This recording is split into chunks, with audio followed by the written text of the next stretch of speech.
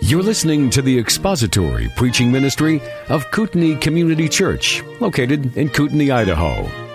We pray that Christ is exalted and your spirit is blessed by the teaching of God's Word. For more information about Kootenai Church, please visit us online at kootenaichurch.org.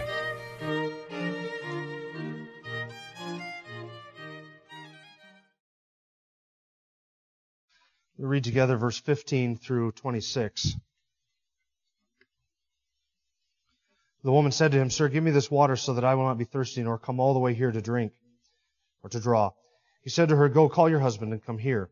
The woman answered and said, "I have no husband." Jesus said to her, "You have correctly said, 'I have no husband,' for you have had 5 husbands, and the one whom you now have is not your husband. This you have said truly." The woman said to him, "Sir, I perceive that you are a prophet. Our fathers worshipped in this mountain, and you people say that in Jerusalem is the place where men ought to worship." Jesus said to her, "Woman, believe me, an hour is coming when neither in this mountain nor in Jerusalem will you worship the Father. You worship what you do not know. We worship what we know, for salvation is from the Jews. But an hour is coming, and now is, when the true worshippers will worship the Father in spirit and truth. For such people the Father seeks to be His worshippers. God is spirit, and those who worship Him must worship in spirit and truth." The woman said to him, "I know that Messiah is coming, He who is called Christ.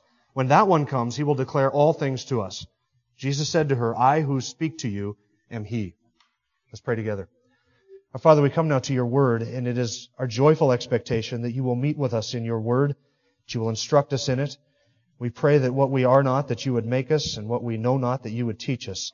We pray that you would match the needs and desires of our hearts to your word appropriately, and the Spirit of God, you would be our teacher. We want to humble ourselves under the truth of your word and to learn from it this morning. And we pray for your assistance and illumination in that. Open our eyes that we may behold from your word wonderful things, we pray. In Jesus' name, amen. I want to do a little bit of a thought experiment with you and take you back a few centuries. And I want you to put yourself in the shoes of a first century Jew. And so I want you to imagine what it would be like to grow up in first century Palestine, in the land of Israel, and to be a Jew. And all of your life growing up, all of your worship as a family had centered around Jerusalem and the temple and all that went on in the temple. And from the earliest times of your childhood, in fact, before you even remember seeing the temple, you remember hearing about the temple. Hearing about the temple described because your father, who was a faithful, God-fearing, God-loving Jew, 3 times a year went up to Jerusalem to offer sacrifices and to worship. And oftentimes he would bring your entire family along so that it became a family experience. And your father was only doing what your grandfather had done and what your grandfather's father had done. In fact, what a number of generations of faithful, Orthodox, God-fearing, God-loving, devout Jewish men had done. And that was to make Jerusalem and the temple at Jerusalem the center of your worship. It was so woven into the warp and woof of your being, your culture, your thinking, your upbringing, that the temple was everything. And you can remember times as a child on your way to Jerusalem, the anticipation, the excitement of being able to catch that glimpse of the temple. And you remember going up over a certain hill, and there was always that one hill that you would race to the top of against your siblings and try to be the first one to sort of crest over top of that hill. And you could see the temple off in a distance. That magnificent, enormous building sitting on top of Mount Zion, covered with gold and all of the trappings of it, and the light would shine off of it and it would reflect, and you could see it from miles away. And even though you could see the temple at Jerusalem, you still knew it was hours of walking before you'd ever get to that. It was much like driving in the wheat fields of Saskatchewan. You can see where you're going hours before you ever get there, and it does nothing but sort of build that anticipation. And everything you remember as a family of going to Jerusalem, and sometimes you would bring with you the lamb, the sacrificial lamb. Other times you remember that was a bit too much of a bother, and so you would wait until you got to the temple, and you would walk into the temple courtyard, and you would there see all of the sights and the sounds and see the animals for sale and the busyness of what was going on and all the bartering and the trading and the buying and the selling of the animals, and you can smell the blood, and you can smell the incense, and you can smell the people and the animal dung and all that went on, the sights and the sounds. Have you ever been somewhere and you catch a scent of something that reminds you of something in your childhood? You ever had that happen? And suddenly you're taken way back to something that happened years ago. There's a certain scent, and I remember it from my grandmother's house. Walking into it was actually my great-grandmother. She lived on a farm, and it was a farmyard. It was an old house. And walking into the front porch, there was a certain scent, and every once in a while I'll catch it somewhere, doing something. There was a certain scent that was just unique to that one room of her house. The rest of the house didn't smell that way. It was the porch, and it was a lovely scent. It was not a vile scent by any means. It had the apples were stored out there, and so in the fall it had the smell of all the produce in the front porch and all of the stuff that went on there, and the old wood and the old linoleum, and the washer and dryer were out there. So all of those scents were all combined in that one room. Every once in a while I'll catch a glimpse of that, just a hint of it. And it's Grandma's porch. She had a back porch off her kitchen. That was the woodshed. You could actually walk through the woodshed outside, and in the woodshed there were 2 freezers there, and there was 2 things that were stored in the woodshed. All of the wood for the winter, and then all of the animals that were killed during the hunting season. So you could go out there in the late fall, early winter, and you could smell the hanging meat and the wood. And so there's this scent of decomposing wood and hanging meat that still every once in a while catch a glimpse of it, a hint of it. And even today, they don't make candles with that scent for some reason. I would buy those candles or incense or some sort of a filter that you put on the vent of your furnace to just bring that back. Well, as a Jewish child, you remember going into the temple, and you can smell the blood of the animals, and you can smell the dung, and you can smell the people and the incense and just this air about you. And when you walk into the temple, you feel like you're walking among the greats of your religion. Daniel and Ezekiel, Jeremiah and Isaiah. And you can almost feel that nostalgia of being in the temple and thinking to yourself, this is something like what David designed. This is what Solomon built. Something like what Solomon built. And you feel like you're walking in the footsteps of men that you revere. There's just no feeling like that. Everything about your life, your worship, your existence, your thinking revolves around Jerusalem and the temple and the worship that goes on there. You got that in your mind? Now listen to these words. Believe me, I tell you, a time is coming when neither in this mountain nor in Jerusalem will you worship the Father. Can you hear the scandal in that? No Jew or Samaritan would ever have expected a Jew, let alone a Jewish rabbi, let alone the Messiah, to say there was coming a time when worship at Jerusalem in that temple would be irrelevant. There's coming a time when worship will not have nothing to do with the location. It will have nothing to do with the house that you are in. It will have everything to do with the heart that you are in. Almost scandalous. And the shock was not lost on that Samaritan woman, because that was said in response to her question, whose religious system is right? The Jewish religious system at Jerusalem or the Samaritan religious system at Mount Gerizim? We have 2 competing cultures, 2 competing nations, 2 competing people groups, 2 competing mountains, 2 competing temples, and 2 competing religious systems entirely, and functions and forms and basis of worship, and 2 competing collections of scriptural books. We acknowledge the first 5 books of the Old Testament. You Jews have the first 5 books of your Old Testament, and all that other stuff. That was basically her question. So, in the face of that, which one of these 2 competing systems is right? Can we actually get to know the truth? And so Jesus responded with that statement, I tell you, a time is coming when the location is not going to matter whatsoever. And then all that follows in this passage that we just read is Jesus' explanation to the woman about the nature and the place and the purpose and the intent of true, genuine worshipers. And He speaks of true worshipers as opposed to false worshipers. And He describes for her what true worship genuinely was and what true worship should be. And we are learning for ourselves what true worship is and what it should be. And so today and next week and in the coming weeks, we are going to be able to sort of evaluate what we do and where we are at against what Jesus describes as being true worship. And we have to ask ourselves the question, it's a difficult question to confront ourselves with, am I a true worshiper? So Jesus' response to the woman, in answering her question, He points out or shows to her, demonstrates to her 3 things. First, the ignorance of Samaritan worship. You worship what you do not know. The ignorance of Samaritan worship. Second, the insight of Jewish worship. We worship what we know.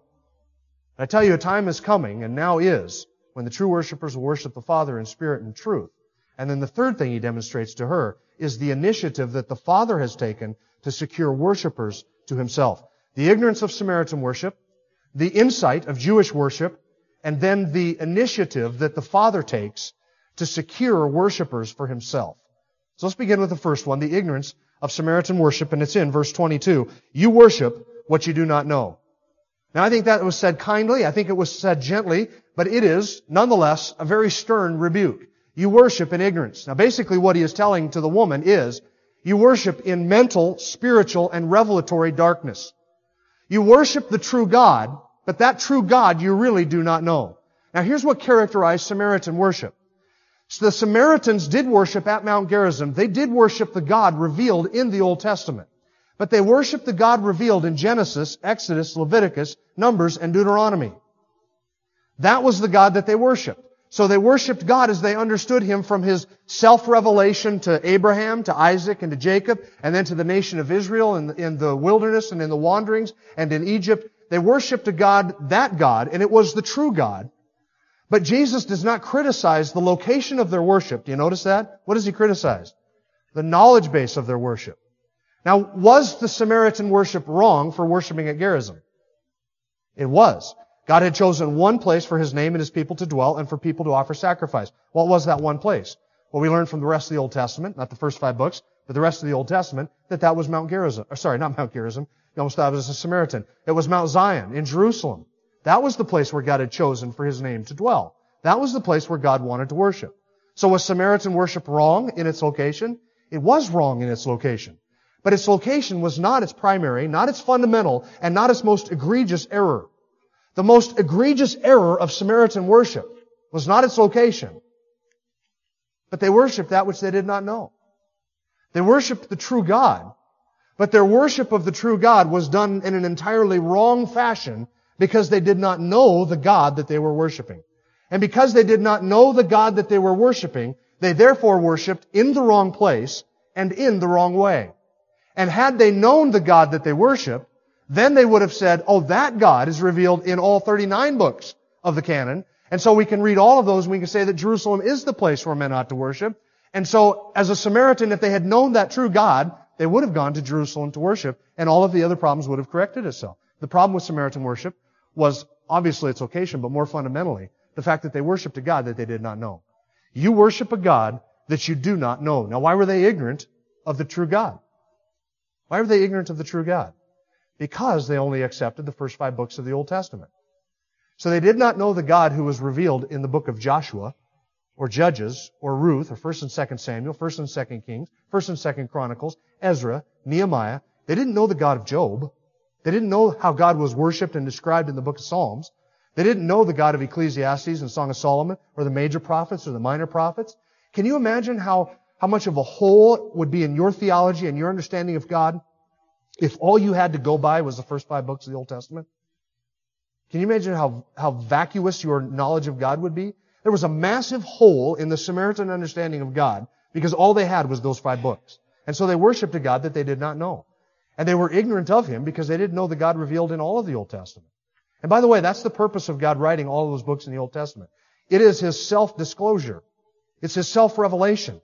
It's Him describing Himself, how He acts, how He thinks, what He says, who He is. All of those books are intended to demonstrate that about God. They're not just there as history. They're not just there as interesting poetry. They're not just there for our learning or insight or curiosity whenever we might happen to pick it up and decide to dive into some Old Testament book that we haven't read yet. Those books are there because that was God's means, God's way of disclosing Himself to humanity.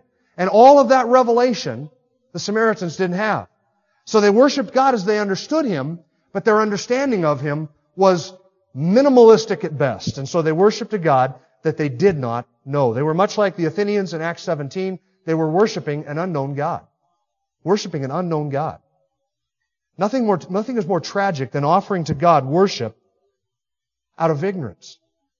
Now, they didn't know Him in more than one sense. They didn't know Him by revelation. That is, they didn't have the books of the Old Testament, so they didn't have all of the revelation of God. It was available to them, but they rejected it.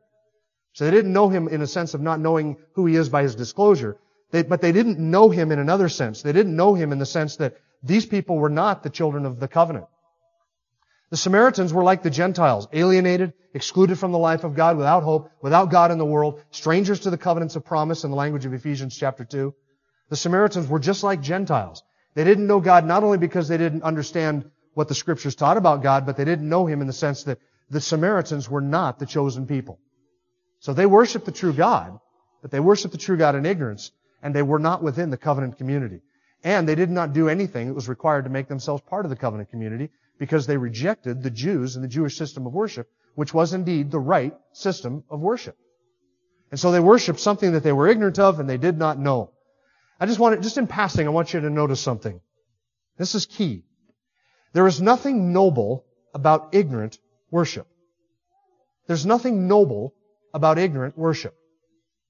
I've actually had conversations with people who will say something to me like this. I'm not interested in all of the doctrine and the theology and the knowing God and the depths of Scripture and all that stuff. I don't want to cloud my head with all of those doctrinal details and knowledge. I just want to offer to God pure, unadulterated worship. I just want my spirit to be open and my mind unclouded. That's the sense of it. Is there anything noble about worshiping God in ignorance? Can you truly worship God if you do not know Him? You cannot. You cannot. And so the goal of our worship and the goal of our meeting together as a community of people is to offer to God worship that is founded in truth and to know the God that we worship. And anytime somebody says, I'm just not interested in knowing all of the doctrinal details and the facets of God's character and how they work out and His attributes and knowing Him in that sense, I just want to offer to Him pure, unadulterated worship. That is a lie. You cannot do that. Because pure, unadulterated worship is worship which is in spirit and in truth. So the first thing is the ignorance of Samaritan worship. Second, Jesus points out the insight of Jewish worship. We worship what we know. Now the we and the you in Jesus' words are emphasized and they're emphatic and they're meant to draw a clear distinction between her and him. Jesus, without any shame and without any hesitation, identified Himself with the Jews, the Jewish nation, the Jewish worship, the Jewish people entirely. And so He does say to her, you worship what you do not know. We worship what we know. There was a line between Jews and Samaritans. And Jesus was not interested in saying, look, I think we both really worship the same God. You call Him this, we call Him that. You do it here, we do it there. You do this, we do that. But in the end, all roads lead to God, the same God. And your worship is just as legitimate as my worship. And who am I to say that your worship is insignificant or wrong or inferior in any way? Jesus doesn't do that. He drew a very clear line in the sand and said, you worship what you do not know. You're ignorant. We, Jews, do worship what we know. We do know the true God and you do not. Now there is a hint in which Jesus is picking up on something that the woman has been doing for this whole conversation. Do you remember back in verse 9, where she says, how is it that you, being a Jew, ask me, a Samaritan, for a drink of water? Remember that? Are you greater than our father Jacob?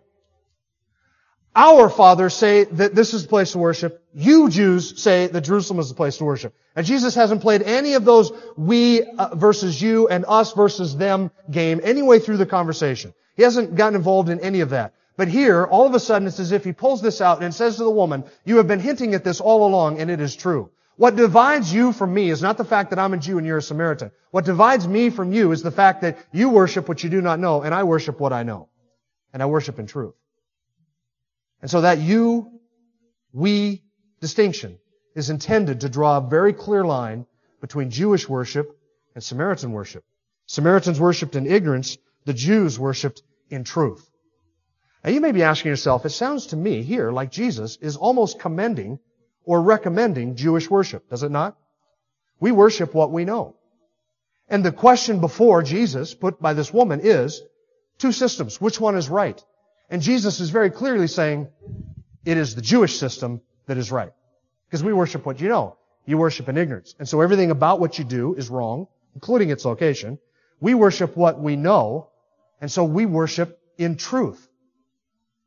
Now I ask myself, if it sounds like Jesus is commending Jewish worship, what am I to make of all of the scathing denunciations of the religious leaders and the worship that went on in Jerusalem. Was it not just a couple chapters ago in John chapter 2 when he went into the temple and overturned the tables and drove out the money changers and called it a den of thieves because of what they had done to his father's house?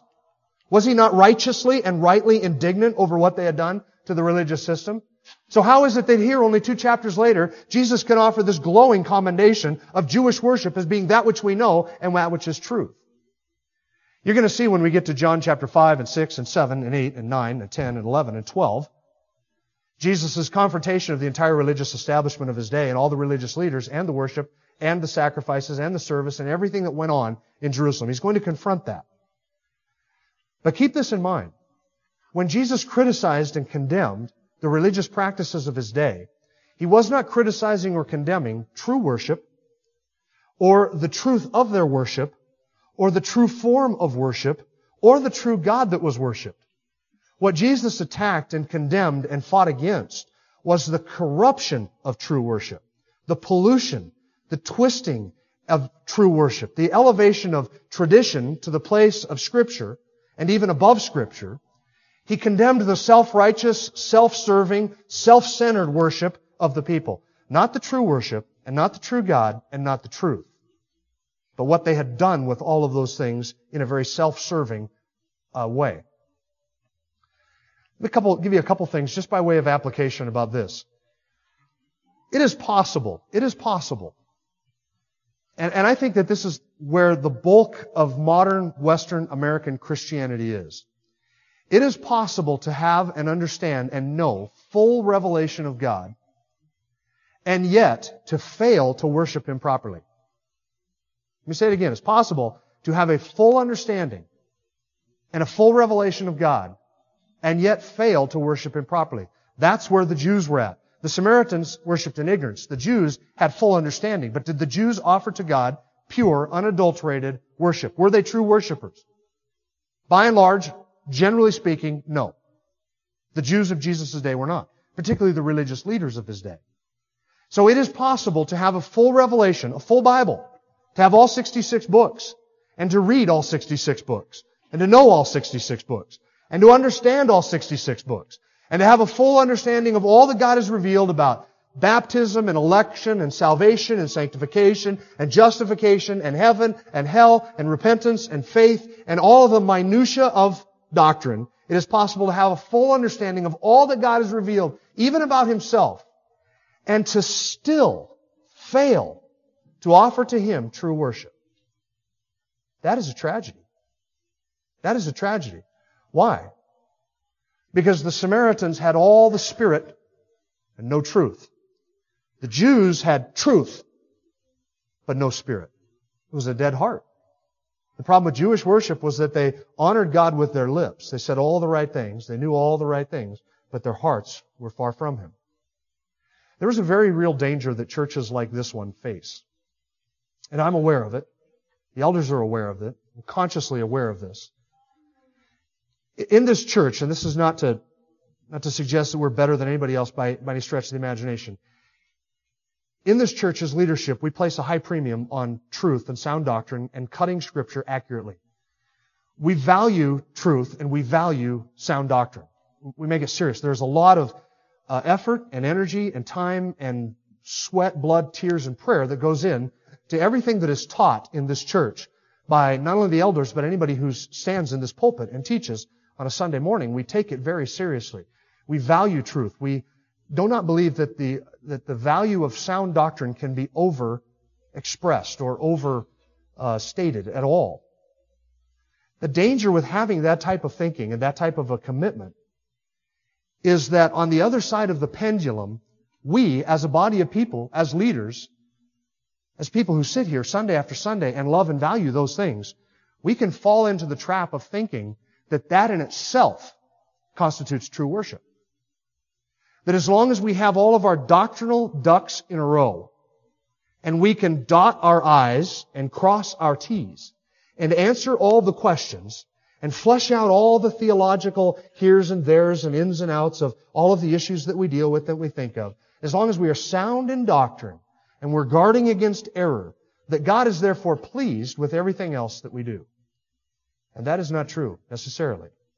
Because it is possible to have a full understanding of God and a full knowledge of Him, and to be very, very orthodox in your doctrine, and still fail to offer to God the worship of a true worshiper. So that's where we have to evaluate our own hearts. Am I a true worshiper? Do I think that just because that I'm a young earth creationist, and I'm this many points of a Calvinist, 0 to 5 or whatever it is, and because I take this position on eschatology, and I got this issue nailed down, and this is my position in the covenant, and this is my position on baptism, and I got all my theological ducks in a row, that therefore God is pleased with me. Do you really think it's anything that you do or you think or you believe that pleases God with you? It's not. So now we have to ask the question, well, if I am to analyze my own heart and ask myself, am I a true worshiper? Then I have to go back another step and say, how do I know if I am worshiping God from the heart? How do I know if my heart is near to God or far from God? That's a good question, isn't it? Might I suggest to you that if you are a believer and your heart has been warmed in regeneration and you've been given new birth, that you know whether your heart is near to God or far from God. You don't need me to give you 5 tests by which you can evaluate that, because you know that. And I think that as a believer, you also know what I have to do to correct a heart that is far from God. Now, I don't want to scare any of you into thinking, okay, well, this last week, I wasn't as joyful or as passionate about my faith as I was the previous week. And so since I wasn't as joyful this week as I was the previous week, my heart must be far from God. Listen, there is nothing, absolutely nothing that you can do to make yourself pleasing to God. You don't have to worry about that. The issue now rests with the heart and whether it is far from God or close to God. All of us go through seasons of life where things are going on and things are happening and activities, things happening outside of us, things happening inside of us, hormonal changes, changes in our circumstances or our finances or whatever it might be. There are all of these things, internal and external, things that we can control and things that we can't, that affect our emotions. It affects whether I feel close to God or don't feel close to God. And so just because you have a down slump or you're going through a season of life when things are drier, or you may feel that my prayers aren't even getting past the ceiling and God's not hearing me and I don't feel the intimacy, don't panic over those things. The question really boils down to not what do I feel, but what am I experiencing by way of a genuine and true heart before God? Has my heart for a long period of time been going in a direction of distance from God, or has it been drawing near to God? And if it has been going at a distance from God, what am I to do about it? And the next several weeks, I think, are going to help flesh this out, but let me give you a quick answer. James chapter 4, draw near to God and He will draw near to you. That's it. There's more to the passage. Let me read the next verses, because I think that the next few verses describe why it is that one might feel distant from God.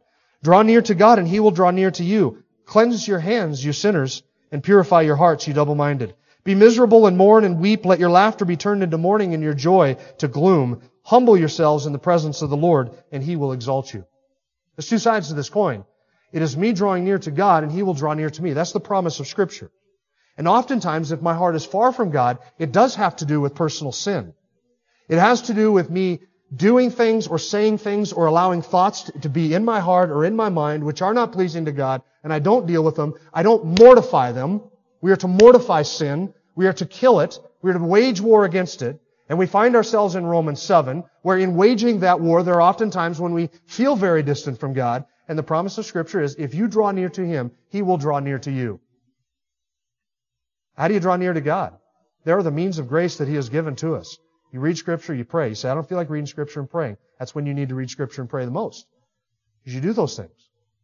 You apply the means of grace in working out your own salvation with fear and trembling, in drawing near to God, in humbleness, in confession, in repentance, in adoration and praise and thanksgiving, and all of the things that He has called us to do as part of our expression of worship to Him. And when we draw near to Him, He will draw near to us. You say, does that mean that this afternoon I will feel better? Not necessarily. You may not feel it for a long period of time. But the Lord will draw near to you as you draw near to Him. All right, so first, the ignorance of the Samaritan worship, the insight of the Jewish worship, they worshipped what they knew. Then Jesus gives us the initiative of the Father in securing worshipers. The initiative of the Father in securing worshipers.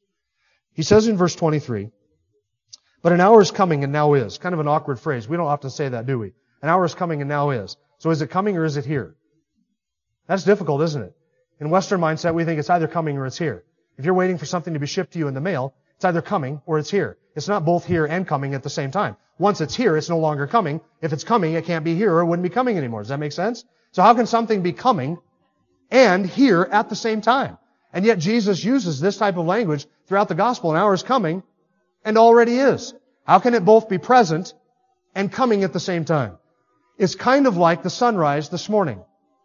Before the sun ever broke across the horizon, the light was already here. So in one sense, the sun was here. In another sense, it was still coming. Now that's the best I can do for you. And I think I came up with that on my own. So if you don't like that, I don't know where else to go with it. But that's about the best way that I can use to explain what it is that Jesus was saying. There was coming a time, specifically after His death, burial, resurrection, and ascension, and the birth of the church and the indwelling of the Spirit of God, when the Spirit of God came to indwell His church corporately and individually, and we all together as living stones are being built into a habitation of God in the Spirit. When that began, that was when the hour actually arrived. But the one who would inaugurate all of that was already present. So just as the light can be already present while the sun is yet coming, so the one who would inaugurate this new system, this new covenant, this new and living and better way, was already there, and what He came to inaugurate, what He is describing, is not only there in Him, but it is coming in reality very shortly. That's the idea. An hour and time is coming, and now is, verse 23, when the true worshipers will worship the Father in spirit and truth. Now, I may disappoint you a little bit. I'm going to skip over the phrase spirit and truth. I want you to notice true worshipers and false worshipers. We're not going to deal with spirit and truth today. Because you notice in verse 24, Jesus uses the same phrase again. God is spirit, and those who worship Him must worship in spirit and truth. So we're going to save the idea, the concept of spirit and truth, the dichotomy, what that means, how that's fleshed out for next week. And I want you to move on to the end of verse 23. For such people, the Father seeks to be His worshipers. For such people, the Father seeks to be His worshipers. Now, if there is a true worshiper and a false worshiper, if there's true worship and false worship, true truth and false truth, as it were, or falsehood, if I am to be a true worshiper and to worship the true God in truth, how is it that one is made a true worshiper? How is it that Jim Osmond went from being an idol worshiper to a worshiper of the one true God? Who took the initiative in that process? Did I make myself into being a God worshiper and begin to seek God and establish Him as my God and to serve Him and to love Him? And then God saw that and found me, as it were, because He was searching through the panoply of people and nations all over the place, looking for people who could make themselves into true worshipers. And then He stumbled across Dave Rich and said, what a phenomenal worshiper that guy has made himself out to be. He's a true worshiper now. I'm so glad I found him. Is that the sense of it? In what way is the Father seeking such people to be His worshipers? Listen, always in Scripture, it is God who takes the initiative in salvation and everything pertaining to Him making people true worshipers. I did not take the initiative. God took the initiative. He called me. He chose me. He adopted me. He regenerated me. He gave me a new heart. He turned me from my wicked ways to serve the living and true God. He opened my eyes. He removed the blinders. He delivered me from darkness to light. He set me free from the power of sin and Satan and death and my own corruption. He did all of that. He gave me a new nature in Christ. He gave me a hope and an inheritance. All of that was His. And all of it was God's doing and God's initiative. I can take no credit for any of it. So how is it that somebody becomes a true worshiper? It is because the Father seeks such people to be His worshipers. Luke chapter 19, verse 10, Jesus said, the Son of Man came to seek and to save that which was lost. Do unregenerate, pagan, idol-worshipping, darkness-loving unbelievers seek after the true God? Do they? No, they don't. No man seeks after God, Romans 3 said. Why is that? We saw it in John chapter 3, because men love darkness rather than light. They don't want to come to the light and have their deeds exposed and be humiliated before people and have to repent of that. Man loves his sin. He loves his moral darkness. He loves his intellectual darkness. And he loves his spiritual darkness. He doesn't want to be set free into light.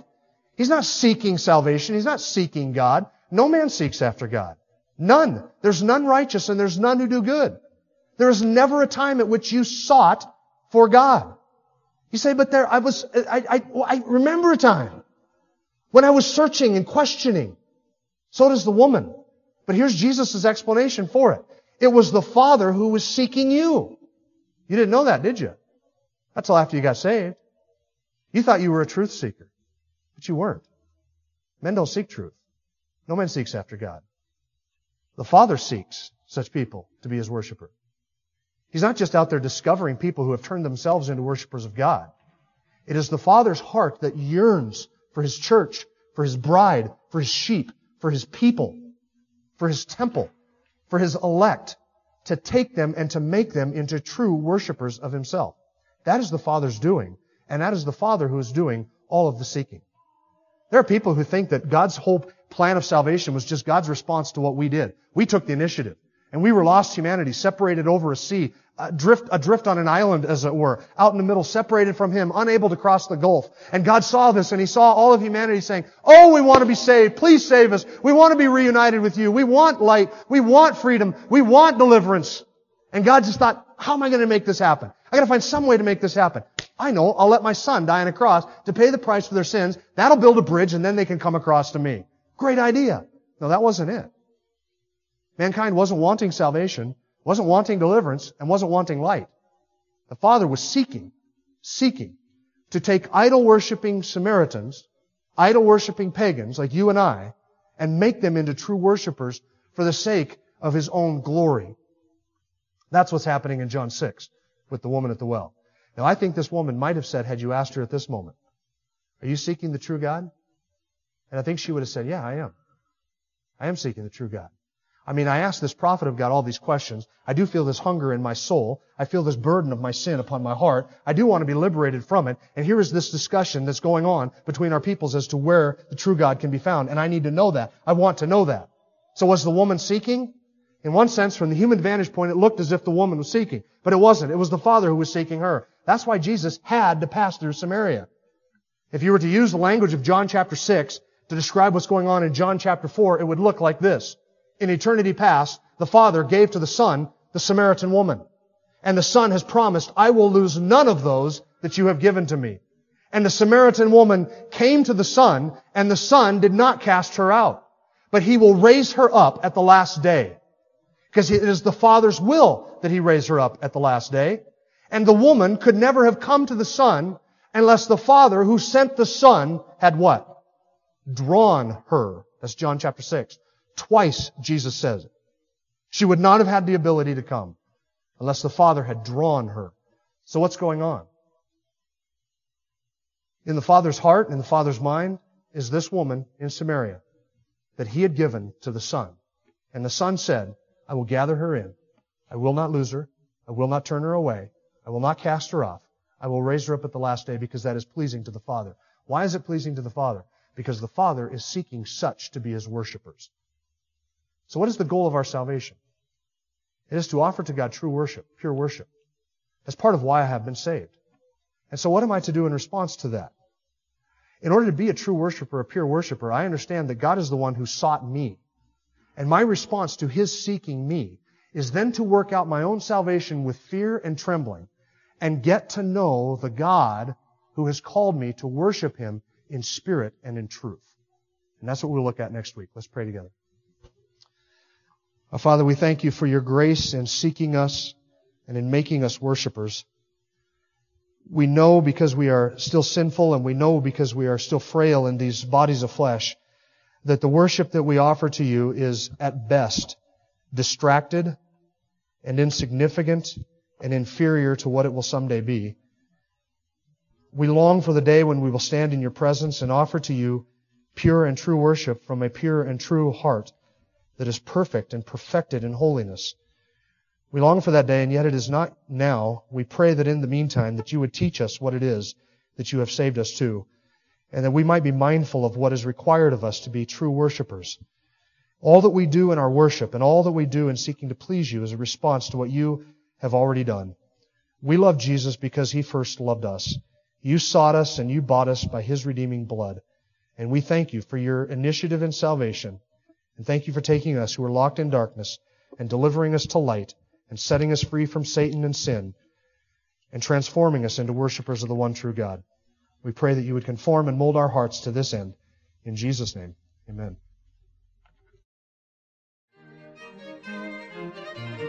Thank you for listening to the latest podcast from Kootenai Church.